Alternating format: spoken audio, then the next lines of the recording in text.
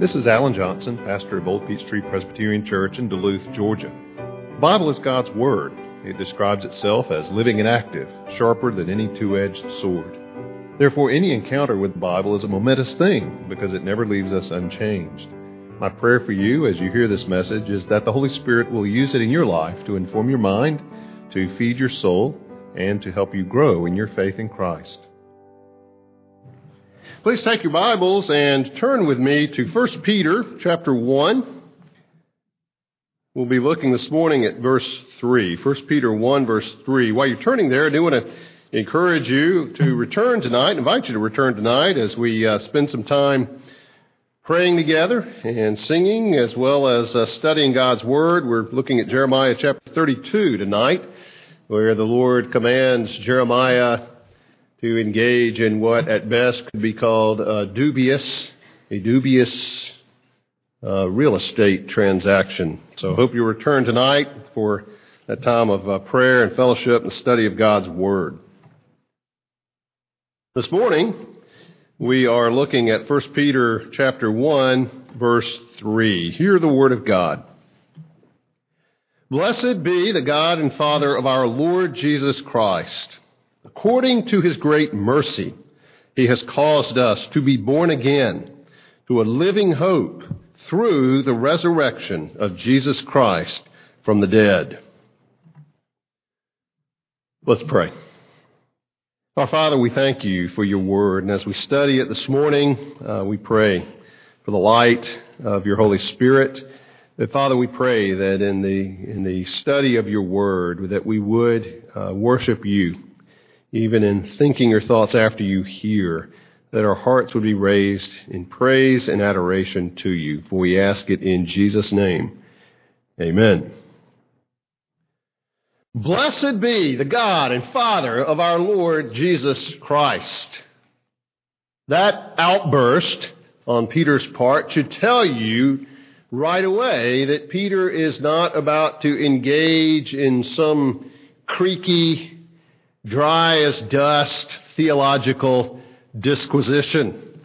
Rather, Peter is going to tell us here about some truths that are so magnificent, that are so powerful, that are so joyful, that as he thinks about them and begins to write about them, he can't help but just praise God for these things right off the bat. Praise God for who He is and for what He's done. And I hope that as we study these words here in verse 3, and Lord willing in subsequent weeks, the verses that follow, that we too would be moved to worship God, to praise God as we think about the things that Peter describes here. Because after all, any theology that does not stir you to thanksgiving and stir you to the worship of God is bad theology. Because you'll notice with Peter, as we've seen with Paul and his letters, he may write about what we consider some of the heaviest theological matters, but he tends either to begin it or more so to end it in doxology, in praise, in the worship of God. Good theology leads us to thanksgiving and to the worship of God, and we see this here. Now, Peter began this letter back in the first couple of verses by reminding us of who we are. That we are the new covenant people of God. Exiles in this world, yes, but chosen by the Father to be His own, redeemed by the blood of Christ, made holy by the Holy Spirit. That's who we are. And now Peter begins to talk more about what God has done for us in these verses that follow. And as he does so, he's excited. We've seen that, one, because of this outburst of praise with which he begins, but you also see his excitement in this. Verse 3 through verse 9 is one sentence in Greek. It's as if he got on a roll and he just kept writing and he just couldn't stop. It really is, in a way, reminiscent of Ephesians chapter 1, where Paul does much the same thing, where he writes a very long sentence, just phrase after phrase, clause after clause, describing what God has done for us in Christ by His Holy Spirit. Now, he is excited, and he does go on and on, but he's not rambling. What Peter writes here is densely packed. Every word, every phrase is loaded with content. And that led to my struggle this past week, getting ready for today. It was the week of the incredible shrinking text. I started out maybe thinking about covering 3 through 9, and there was no way. And then I thought, well, maybe 3 through 5, which is rather reasonable. But in studying it, there just seemed to be so much here that it finally got shrunk down to just verse 5. I even thought of covering verse 5 one phrase at a time, each its own sermon. Then I remembered Barbara, and I thought, no, I'm not going to do that to her. So verse 5 it is. Barbara likes in-depth, but she also likes to move along. But we won't cover the whole epistle of Peter here, one verse at a time. We will be moving on. But these first few verses are so full that it really is worth our time to slow down and look a little bit in more depth at what's there. Well, here in verse 3, Peter talks to us about what God the Father has done for us in God the Son. And as we look at this verse, we can break it down to find a motive, an action, a result, and then finally, the means. Well, let's look at those. First of all, then the motive. We see that in the very first part of the verse after that doxology. Blessed be the God and Father of our Lord Jesus Christ. As we said, he begins with praise. And then he says, according to his great mercy. The motive in our salvation is, as Peter describes it here, the great mercy of God. It's that mercy, that compassion, his taking pity on us in our fallen and sinful condition that moved him, that motivated him to bring about our salvation. Now, that in and of itself is not an unfamiliar idea. In fact, it really stands behind what is arguably the most well-known verse in all of Scripture, John 3:16, which says, for God so loved the world that he gave his only begotten Son. Again, the motive there, God's love. Here, similar to it, Peter says God's mercy, his compassion. Now, when we think of Jesus and his ministry, we think of his compassion. In fact, frequently in the Scriptures, we'll read how Jesus would see a crowd of people. And unlike his disciples at times, Jesus didn't see them as a nuisance, didn't see them as an obstacle, but rather, as Jesus looked at people, the Scriptures say he would feel compassion for them, sometimes describing them in his sight as being like sheep without a shepherd. He would feel compassion for them, and he would heal them, or he would feed them. In the case of the feeding of the 5,000, the crowd is there, and it says Jesus looked on them with compassion. He healed many of their sick, and then as they were getting hungry, he fed them, and of course used his disciples in that process, in the feeding, the miraculous feeding of such a great crowd with so little. But Peter is not talking here about the mercy so much of Christ, compassion of Christ, as the compassion of God the Father. And that is a concept that actually goes back into the Old Testament. That may surprise you, because sometimes people tend to think, well, in the Old Testament you have a harsh and condemning and judgmental God, and in the New Testament you have a compassionate God. Well, of course, that's a foolish dichotomy, a foolish distinction. Of course, it's just the one God, and he is not changing. Now, yes, God shows his wrath and his judgment in the Old Testament, but as I've said before, the most fierce and terrifying demonstration of the wrath of God occurs not in the Old Testament, but in the New. When God judged his own Son in the place of sinners on the cross, that's the place of the ultimate display of the judgment of God on sin recorded in Scripture. Certainly, God in the Old Testament was a God of judgment, but he also displays his compassion. In fact, I want to refer you back to Exodus chapter 34. Exodus 34. Moses, in the previous chapter, has asked God to show him his glory. Have you ever prayed that? I think that's one of the more overlooked prayer requests in the Bible. In chapter 33, verse 18, Moses said, "Please show me your glory." And the Lord says to him, "Well, I will make all my goodness pass before you. I will proclaim before you my name, the Lord, and I will be gracious to whom I will be gracious, and will show mercy on whom I will show mercy." That verse that Paul quotes in Romans 9, arguing for God's right to save whom he will or pass by whom he will. But the Lord says, "You can't see my face, for man shall not see me and live." Then the Lord puts him, verse 22, in the cleft of a rock and covers him there with his hand, as the hymn says, "Until I have passed by, then I will take away my hand, and you shall see my back, but my face shall not be seen." And that's exactly what happens. In chapter 34, verse 5, the Lord descends in a cloud and stood there with him and proclaimed the name of the Lord. What does that mean? Well, it means he's declaring who he is. His identity, his character, his nature. And this is what he says, verse 6. "The Lord passed before him and proclaimed, the Lord, a God merciful and gracious, slow to anger, and abounding in steadfast love and faithfulness, keeping steadfast love for thousands, forgiving iniquity and transgression and sin." The Lord declares his character.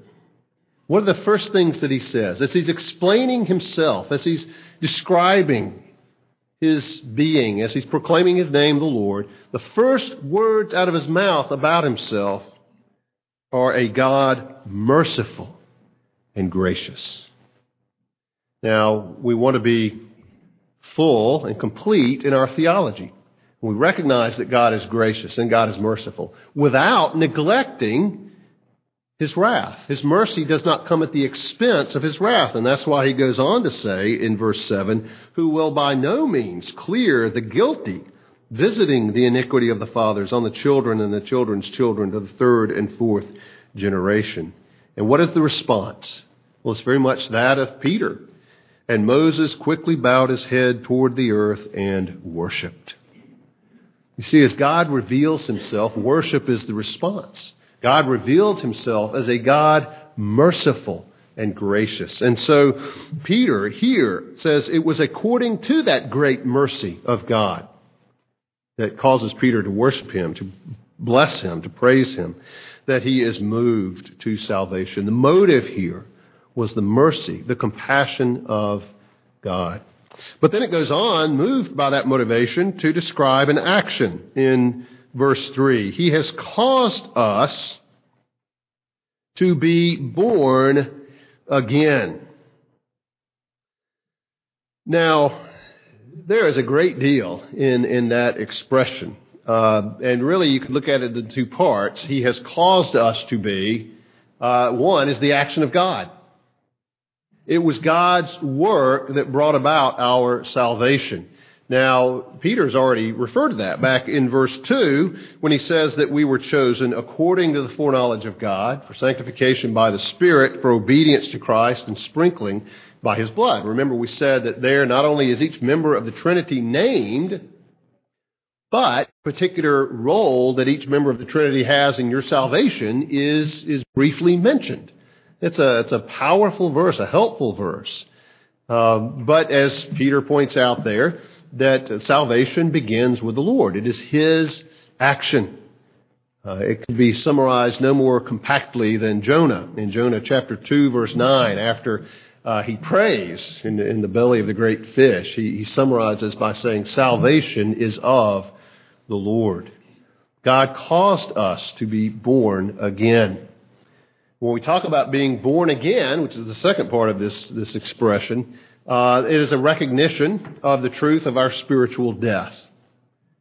Paul puts it that way in Ephesians 2 in verse 1 when he says, "As for you, you were dead in your transgressions and sins," a condition that came about because of the fall. Genesis chapter 2, the Lord says, "If you eat of the fruit of the tree of the knowledge of good and evil that I've prohibited you to eat, the day you eat of it, you will surely die." And say, well, they didn't die. They were still there. Well, they did die a very real death, spiritually speaking, And if physically they eventually did die, God preserved them in His mercy and immediately to them, even in the pronouncement of the curse that would come upon them. He mentions in a somewhat obscure way the coming Savior, that seed of the woman who would crush the head of the seed of the serpent. His grace comes into play very early on. Nevertheless, they were profoundly affected by their fall. And we, their children, who share in the guilt of their sin, who share in their fallen nature, also are dead in our transgressions and sins, as Paul says. That's why he says that. That's our default nature as sons and daughters of Adam and Eve. And so in that condition, we simply are not able to respond to the Lord, to respond to the gospel, to respond to Jesus. Jesus is quite clear about that in John chapter 6. We would like to think that we could, but Jesus says it's otherwise. In John 6:44, Jesus says, "No one can come to me unless the Father who sent me draws him." So no one can come to me unless something happens, unless the Father draws him. The Father has to act first to draw that person to believe in Christ. And Jesus says it again in verse 65, John 6, verse 65. "That's why I told you that no one can come to me unless it is granted him by the Father." So from those two verses, we learn a very important truth. Salvation begins with an action of God, not with an action on our part. Well, yeah, the Father had to send the Son so I could believe in him. But that's not what Jesus said. Jesus is assuming the presence of the Son, assuming the Son inviting people to himself, as he did. But he says no one can respond unless the Father acts first to draw that person to himself, or to grant belief, to grant to come to Christ first. And then, and only then, is a person able to believe in the Lord Jesus as his Savior. Well, what happens? Well, the Holy Spirit goes to that person and he makes them alive. He gives them a new birth. As if just as the person was born the first time, they have to be born again spiritually from death to life in order to believe. You'll recall Jesus' conversation with Nicodemus in John chapter 3 about this very thing. You must be born again to see the kingdom of heaven. And Nicodemus says, well, how can a man enter into his mother's womb and be born a second time? Hard to know if he's just being obtuse or if he's just being difficult. Just kind of being a devil's advocate there. He was a smart man, but he asks it that way. But Jesus is saying that to believe, we have to experience a second birth. Well, that's exactly what Peter's talking about here. The Father has taken an action.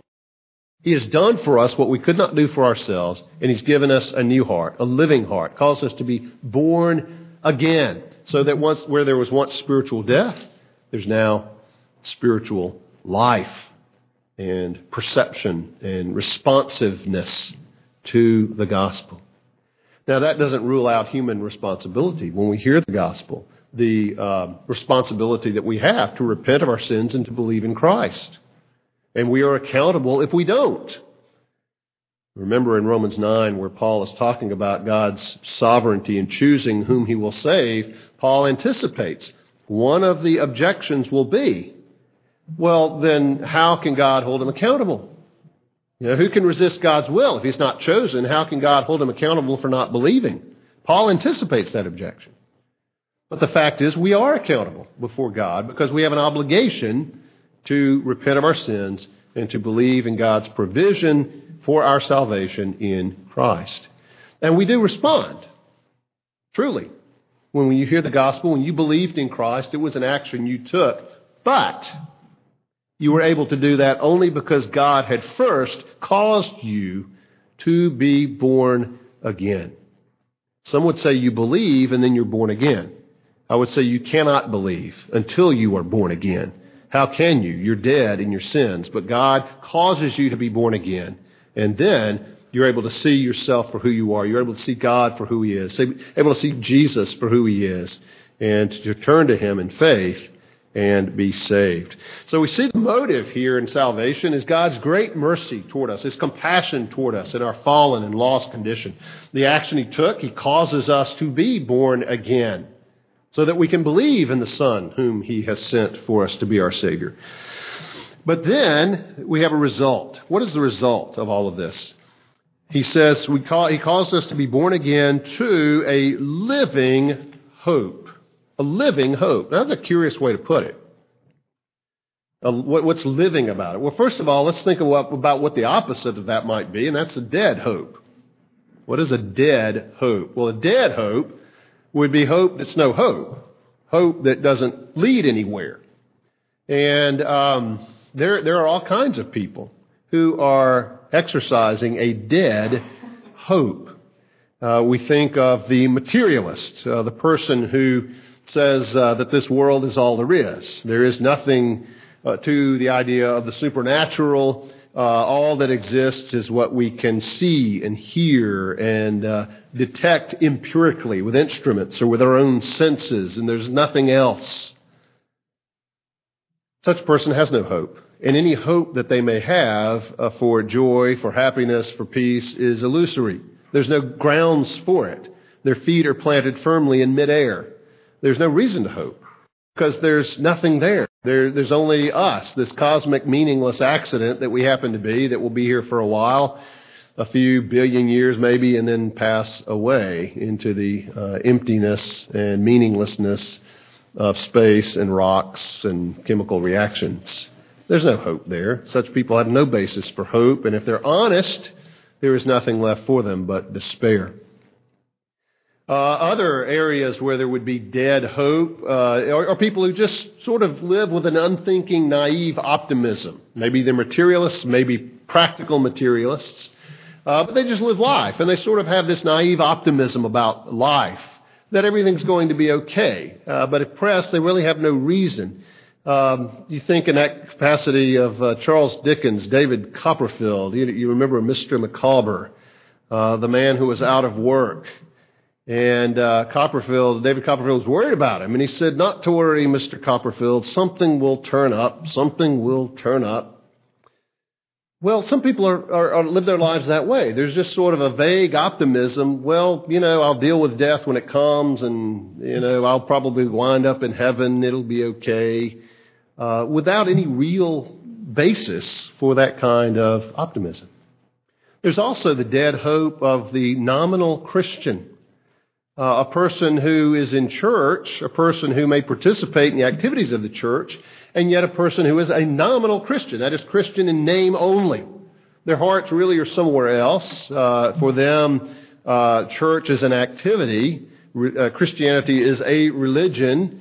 It may have cultural or social value to them in some way or another, but they really don't see the need to go overboard with it. You don't want to give too much credence to these things about men being raised from the dead and these miracle stories and all of that.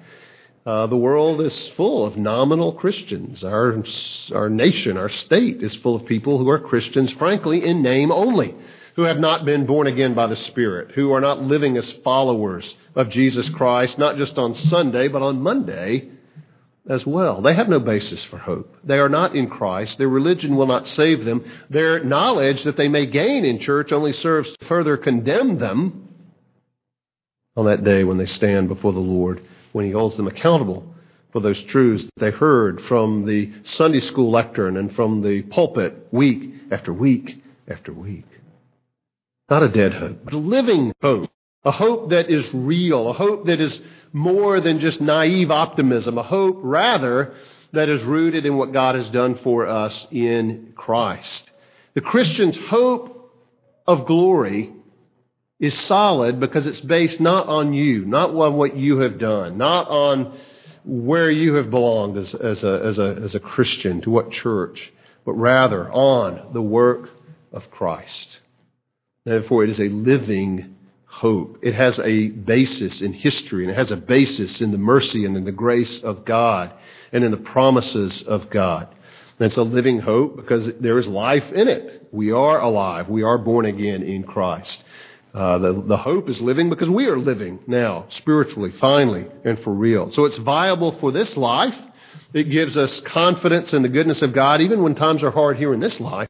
And it's viable for the life to come, that we are confident that we will be with the Lord because of what He has done for us in Christ. That is a living hope that we have in Christ, as opposed to other forms that it would be a dead hope. But then that does lead us to the last thing, the means. How do we have this living hope? How has the mercy of God been expressed? Why is He able to cause us to be born again? Well, it comes to the means, which Peter mentions last, and that is through the resurrection of Jesus Christ from the dead. That is the means by which we have all of these things. You see, the resurrection of Christ guarantees our eternal life, our resurrection, as Paul argues in 1 Corinthians 15, a text we often hear at Easter time. Paul says, if Christ is not risen, then your faith is in vain. Our preaching is in vain. There's nothing to it. Nothing to see here. Move along. But if Christ is raised, then we are alive in Him. We have been raised to new life in Him, and He is the first fruits, guaranteeing that we will live upon our death and that our bodies will be raised up, imperishable, incorruptible at His return. So Christ, His resurrection, guarantees our eternal life then, as well as now. But the resurrection of Christ also empowers our Christian life now. Now, we tend not to think about it that way, but it's true. And really, the passage here is Romans 6, where Paul talks about how we died with Christ and have been raised to new life in Him. And as he goes on, therefore, we are to reckon ourselves dead to sin, but alive to God in Christ Jesus. Therefore, we don't offer ourselves, our minds, our bodies, our tongues over to sin, to serve sin, but to God to serve righteousness. You see, the resurrection of Jesus Christ from the dead certainly gives us hope for the future because it gives us power for the Christian life now. That's the difference between Christianity and moralism. Moralism is just hunker down and be good. Christianity is you have been profoundly transformed in your union to Christ in both His death, you died with Him, and in His resurrection, you have been raised to a new life in Him. It's not just act a certain way, it's act like who you are now in Christ Jesus. You see, that's the motive, the Father's mercy, the action He took causing us to be born again, the result of that, our living hope, all based on the resurrection of Jesus Christ from the dead. Physically, literally, in time and space history, because if it didn't happen, then none of the rest of this is valid at all. But because He is raised, then we do have this living hope. Well, let me ask you to consider a couple of responses to what Peter writes here. First is to believe in this risen Savior who offers Himself to you as the satisfaction for your sins. Because you see, your sins must be dealt with. They either were dealt with on the cross 2,000 years ago, and that applied to you through your faith in Jesus, or they will be dealt with when you stand before the Father and are finally and ultimately and eternally condemned to hell as justice for your treason against God. So where will your sins be dealt with? At the cross or by you in hell? Dear friends, I urge you to believe in the Lord Jesus Christ as your Savior. He offers Himself to you. He offers you life. He offers you forgiveness. He offers you reconciliation with the Father through His death and through His resurrection. The second response, I think, should be clear from Peter's own response, and that is worship. Dear friends, yes, these are truths to be known in our heads, but they are also truths to warm our hearts, to stir our hearts, to praise and worship of the living God because of His great mercy, because He has caused us to be born again to a living hope through the Lord Jesus Christ, whom He sent, who went to the cross for us, and He was raised to life for us. Believe in Him, but don't let these things just be dry truths that you know, answers to questions, answers you can give, but let them stir your heart with love for God, with thanksgiving and worship, so that as you read these things, as you think about these things, you would say with Peter, "Blessed be the God and Father of our Lord Jesus Christ." Let's pray. Our Father, we do praise you. We do give thanks to you. We do bless you because of these things that you have done for us, things we could not do for ourselves, things you did not have to do for us, but you did. Father, we thank you. And we pray that you would increase and strengthen our faith. And Father, we pray that the contemplation of these things would very quickly lead us to adore and to praise your name. For we ask it in Jesus' name. Amen.